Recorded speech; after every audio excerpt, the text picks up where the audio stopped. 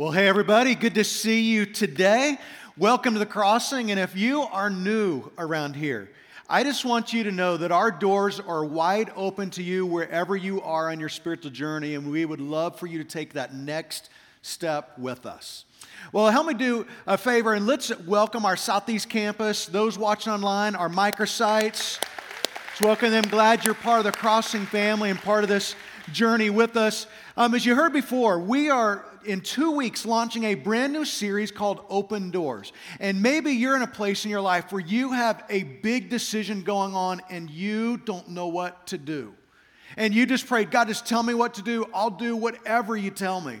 Because we just don't know. We're going to talk about how do we begin to discover God's will in our life. How do we know what doors God is opening and what doors God is closing in our life? And along with this series on the weekends, we're going to be doing this small group study that we want you to be a part of. So we want you to be engaged in the weekends in a small group. Invite a friend. This is going to be an incredible journey for us, and we will launch that in 2 weeks. Well, we're in the middle of a series that we've been calling Unleashed. And we've just been dreaming. What if God could unleash us as a church to be the hands and feet of Jesus? What could He do through us? And today we're wrapping up our 21 days of prayer. This has been a great journey for us, and it seems fitting that the governor of Texas has declared today as a day of prayer. And so as you're praying today, let's pray for the people in Houston. Let's pray for what's going on there and for just the church to show up and to meet needs. And today we're talking about unleashing community. Unleashing community. Now, today's Labor Day weekend, so this is the official end of summer, which is kind of sad unless you're the parent of a kid who's in school. And it's a pretty happy time for you because they're back in school and life is probably a little bit easier for you. But this summer, probably like you, I had the chance to get away for a couple trips. Darla and I went to the beach for about a week and had a great time, just the two of us. We spent more time than we probably should have in the cabana, and we went paddle boarding and ate dinner on the beach. And then we got away to Utah for a weekend. We borrowed a cabin from a family here at our church and took all of our kids, their significant others, 8 of us, and we ate more food than we should have. We rented ATVs, we went boat riding, and my kids forced me to play some games with them. I don't know if you're like that. I'm not a big game guy, but they forced me to play. And it was the highlight of our summer because life is just better together. You have never heard of somebody who has won an all-expense-paid trip for one. Because trips are better together. Life is better together. It's the way that God designed us. Let me say it this way right here. Is that you cannot achieve your personal and spiritual potential apart from community. You cannot be all that God has created you to be apart from community. And today I'm going to show you in God's Word why. Why is it that we need one another to fulfill our greatest potential in Christ? Community is at the very essence of God. That God created you for relationships. We see from the very first verse of the Bible where it says, in the beginning, God. That God existed at the very beginning. And then we learn something very interesting about the identity of God. It says this in Genesis 1. It says, then God said, let us make mankind in our image, in our likeness. Notice there is no singular description here. God says, it doesn't say, let me make mankind in my image, in my likeness, because it's this community relationship. Maybe you've never thought of this before, but from the very beginning of the Bible, we are learning something about the identity of God. That God's very identity is community. We see this in the Trinity, that God is a triune God. There is God the Father, God the Son, and God the Holy Spirit. But the Father is not complete without the Son and the Spirit. And the Holy Spirit is not complete without the Father and the Son. And the Son is not complete without the Father and the Spirit. That together they are relationship. Together they are community. Together they are perfect love. And the Bible says that we were made in the image of God. That you were hardwired by God to need relationship, to need community. The Bible records for us that when God was creating the world, after he had created the moon and the stars, he says, it is good. And then after he created the plants and the animals, he said, it is good. And then he made the first human being, Adam, and he said, it is very good. But it didn't take long for God to notice that there was something about his creation that was not good. That God started to notice the loneliness in Adam's heart, the isolation in his soul. And in Genesis chapter 2, it says, the Lord God said, it is not good for man to be alone. This word alone in the Hebrew is actually the word bad. It's ironic, isn't it? That God says this aloneness, it's not good. It is not good. It's not who God created us to be. That God started to notice the aloneness in Adam's soul. And for the sake of ending his aloneness, for the sake of meeting that deep relationship need in his soul, he created another human being. Now, I know for some of you, the Bible does not hold much weight. Some of you are skeptical, or some of you are early in your spiritual journey. And I want you to think about your own experience. Have your greatest moments in life, the times where you've experienced the most joy, happened when you're alone? Well, if you have 2 or 3 toddlers at home, the answer is yes, absolutely. If I can just get alone for just a few minutes, hide in the bathroom, those are the best moments in my day. But think about it. The times where you've had the most joy in your life, the birth of a baby, the adoption that went through, a wedding, being on a ball team where you won something big. It happened in community. It happened with other people. We see this in Jesus' life, where Jesus, who is God in the flesh, he chose 12 other people to be in this community with him. He chose these band of colorful characters, this motley crew who would become brothers together because they needed community. But he didn't just have 12 disciples. Jesus had 3 closest friends, Peter, James, and John, because he knew that you cannot achieve your full spiritual and personal potential apart from community. Well, I want to show you a picture of the early church. It's out of Acts chapter 2. If you have your Bibles, you can turn there to Acts chapter 2. I'm going to read a passage there. And many of you are familiar with this passage, but you may not have noticed something that made this community of early believers unique. We're going to start in Acts chapter 2. I'm going to start in verse 42. And here's what it says. It says, they devoted themselves to the apostles' teaching and to fellowship and the breaking of bread and prayer. Everyone was filled with awe, and many wonders and signs performed by the apostles. All the believers were together and had everything in common. They sold property and possessions to give to anyone who had need. Every day they continued to meet together in the temple courts. They broke bread in their homes and ate together with glad and sincere hearts, praising God and enjoying the favor of the people. And the Lord added to their number daily those who were being saved. Notice the last part of that the Lord added to their number daily those who were being saved. This was happening on a daily basis in this new community. This was happening on a daily basis.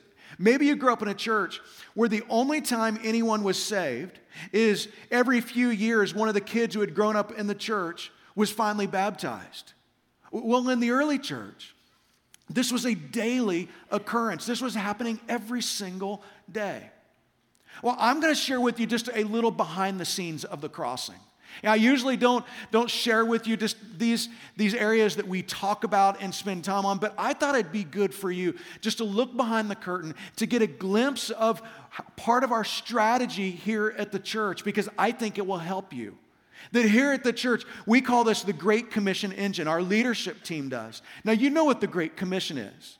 This is where Jesus said, go into the world, to all nations, baptizing them in the name of the Father, Son, and the Holy Spirit, and teaching them to obey everything I've commanded you. That's the Great Commission. Well, we begin to look at, what is the engine that really makes that work? What's the engine that made the early church truly unique?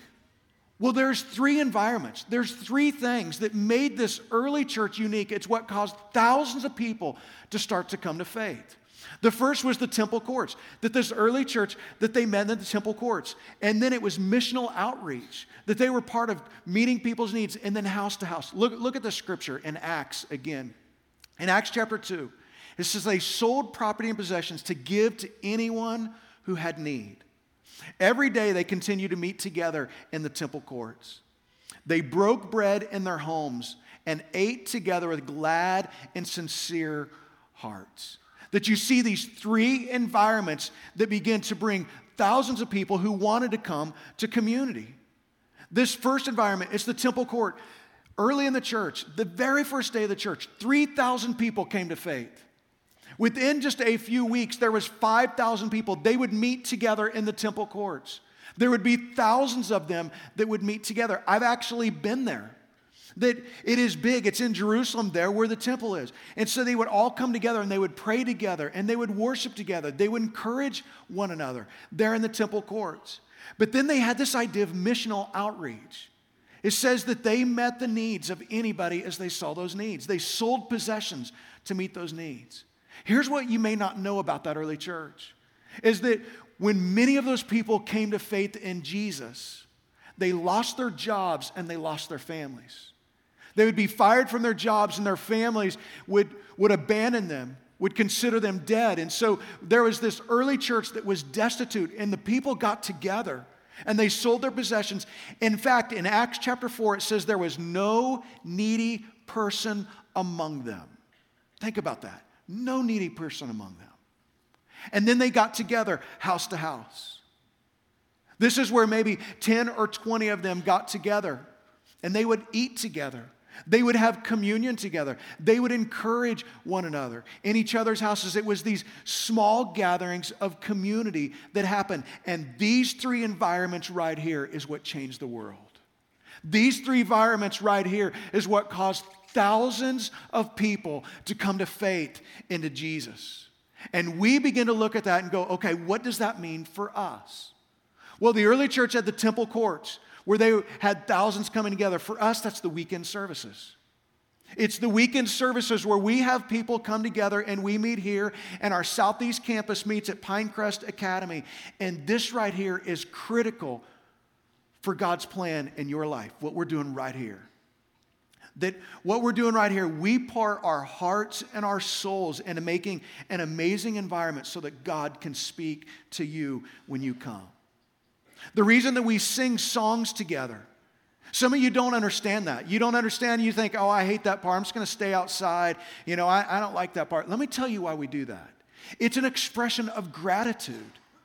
We have this expression of gratitude towards God for what God has done for us. And so we come together and collectively we worship God together. This environment is set up so you can invite a friend. And my hope is that you're sharing your faith with people who are in your life. And when the opportunity is right, you invite them to come. When you invite somebody here, what happens in this room has a completely different meaning to you. Because all of a sudden, it's not about you, it's about the person sitting next to you. So you begin to think of this completely different.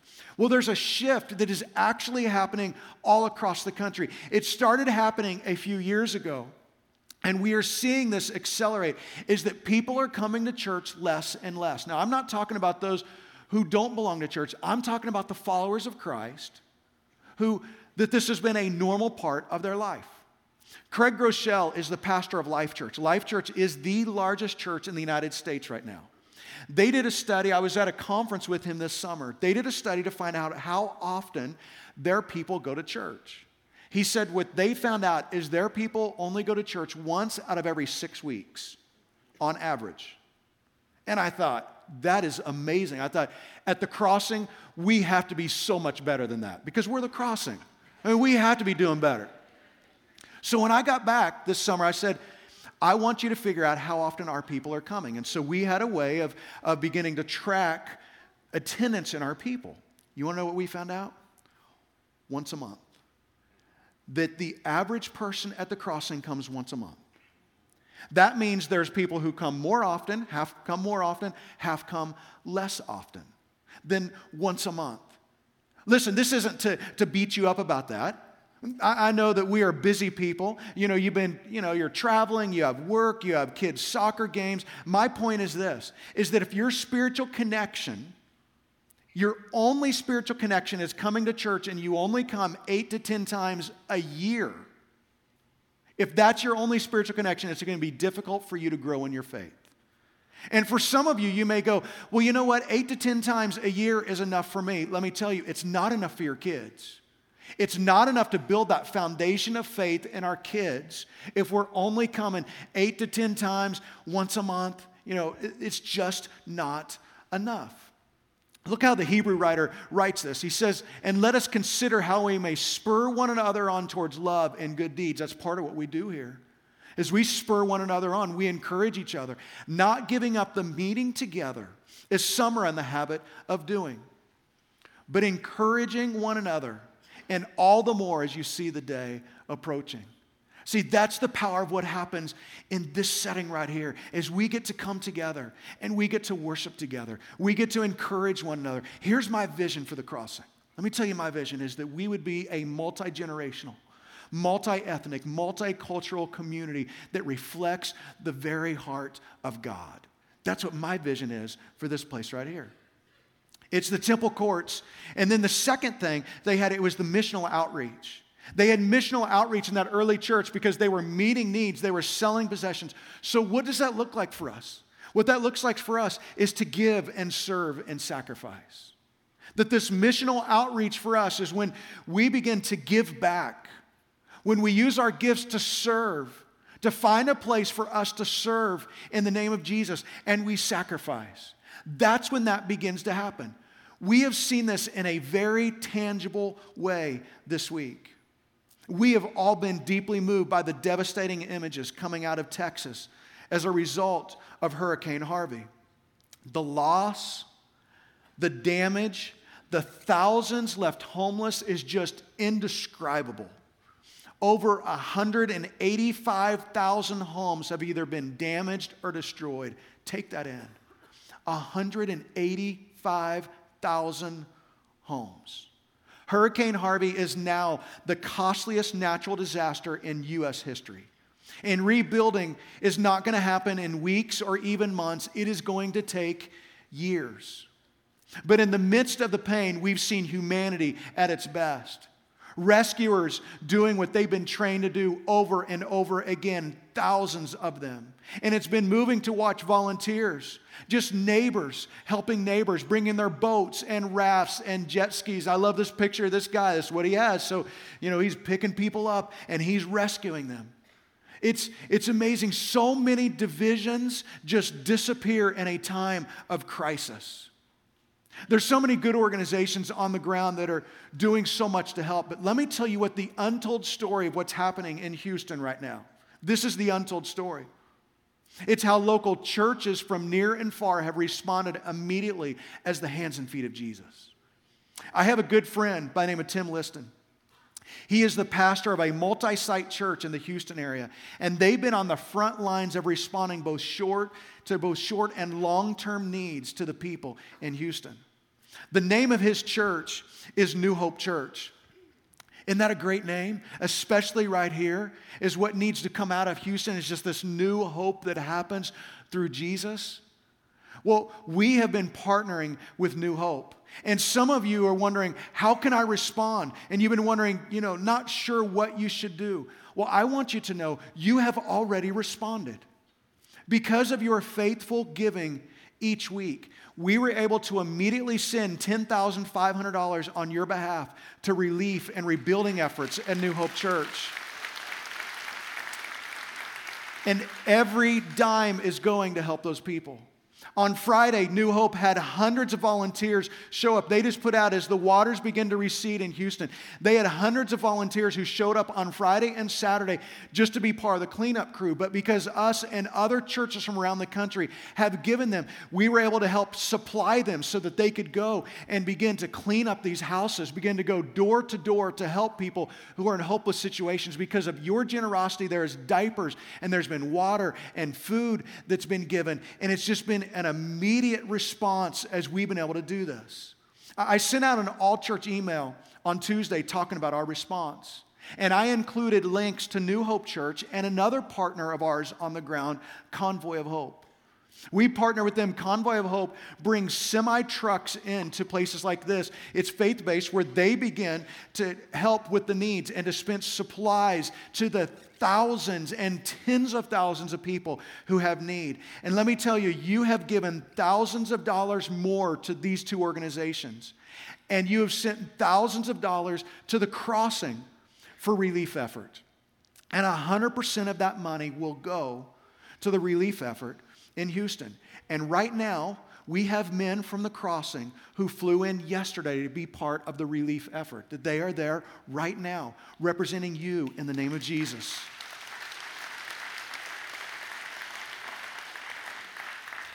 You know, of course, we're going to keep monitoring the situation, and we plan to do more in the future.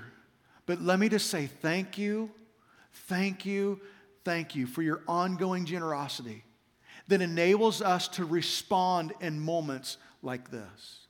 This right here is why the church is the hope of the world. Because long after the news crews go home, and long after the other relief agencies move on to the next crisis, the local church will still be on the ground, reaching and meeting the needs of the people there for months and years to come. Here's why the church is the hope of the world. See, a lot of people go, well, I'm just not into organized religion. Well, let me tell you the other side of that. Because we're organized, we were able to meet those needs immediately. And because the church is the hope of the world, then no matter where anything happens around the world, we have churches that are on the ground in every city, every community, and almost every country in the world. So when something happens, we can immediately get assistance to them. We can immediately help them. And we can mobilize a distribution center and compassion efforts in a single day. Let me tell you, the church is the most powerful entity for relief and hope and compassion in the world. There's nothing like the church. There's nothing like the church. The power of that early church, it's what they did in the temple courts. This is our weekend services. And it's missional outreach to give and serve and sacrifice. And then the last one is house to house. We call this rich community. It's the chance to have rich community with one another. Community is God's plan to fully follow Jesus. That our greatest spiritual growth happens in community. I mean, don't you want to be a better man or a woman? A better dad or a mom, a better husband or wife, better son or a daughter? I do. We all do.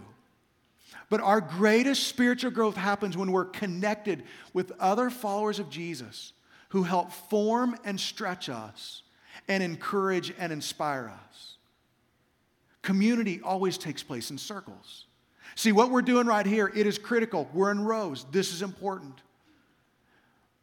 But full community happens in circles. And I can prove this to you. I'll bet you can't name the last 5 sermons that I've given. I can't. But I'll bet you can name the last 5 people who have marked your life. The community happens in circles, not in rows. And intuitively, we all know this.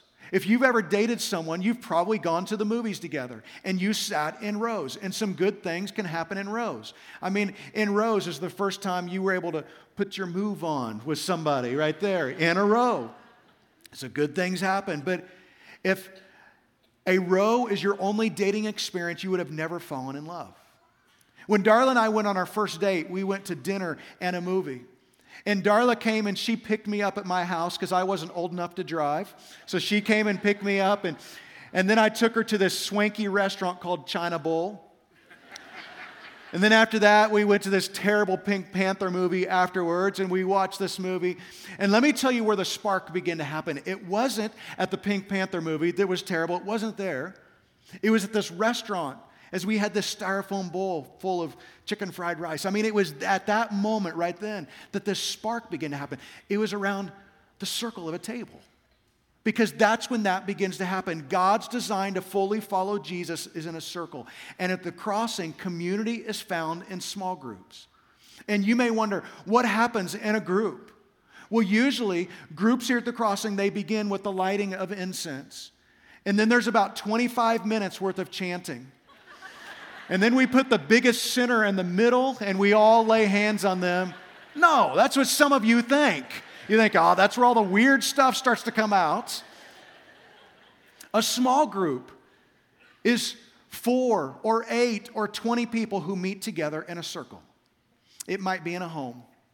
It might be in a place where there's a shared activity. It might be, in the back room of a restaurant.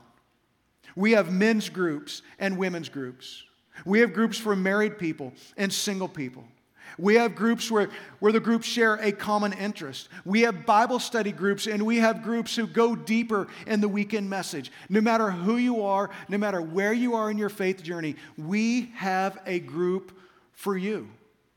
That God uses people as a tool to bring transformation in our lives. That God created you for community. It's how He grows you and shapes you. And the reason why most people avoid circles is just fear. We fear that we won't belong. We come to a place like this and we look around and we think that everybody else has their life together, and we know that we don't have our life together, and we just think, well, I just wouldn't fit in. Well, I've got good news for you. I want you to look around, because in this room is a room full of screwed up people. Everybody here is screwed up. I'm screwed up. You're screwed up. We are all a tad dysfunctional in this room. But see, this is God's plan to fully follow Jesus. See, these are the environments that God gave us to change the world. But these environments right here, they are individually driven. Let me tell you what I mean by that. See, we can set up all of these other things, these environments for you to connect with God. We spend a lot of work and a lot of time and a lot of effort setting up these environments. But until you take ownership for your own spiritual growth, it will not take you anywhere. We can set up all of this stuff, but it's up to you. You're the one who has to take the steps for spiritual growth in your life. You're the one who has to say, okay, God, it's time. It's time for me to start growing again. Listen, we cannot be the church that God called us to be until you're the person God has called you to be. But when you're that person, then we become this church that has incredible impact in our community and our world. You cannot achieve your full personal and spiritual potential apart from community. Well, I want to challenge 3 groups of people that are here today. First, I want to challenge those of you who are not in a circle. You're not in a small group. Maybe you never have been. I would say to you, like Home Depot says in their commercials, you can do it, we can help. You can do this. And we will help you take those next steps. This is why we have our Group Link event this next weekend, is to get you into a group. It has never been easier to find the right group than now. And listen, this is not a lifelong commitment. Our study is 7 weeks, and so if the people you're with are weird, then it's easy to move on afterwards.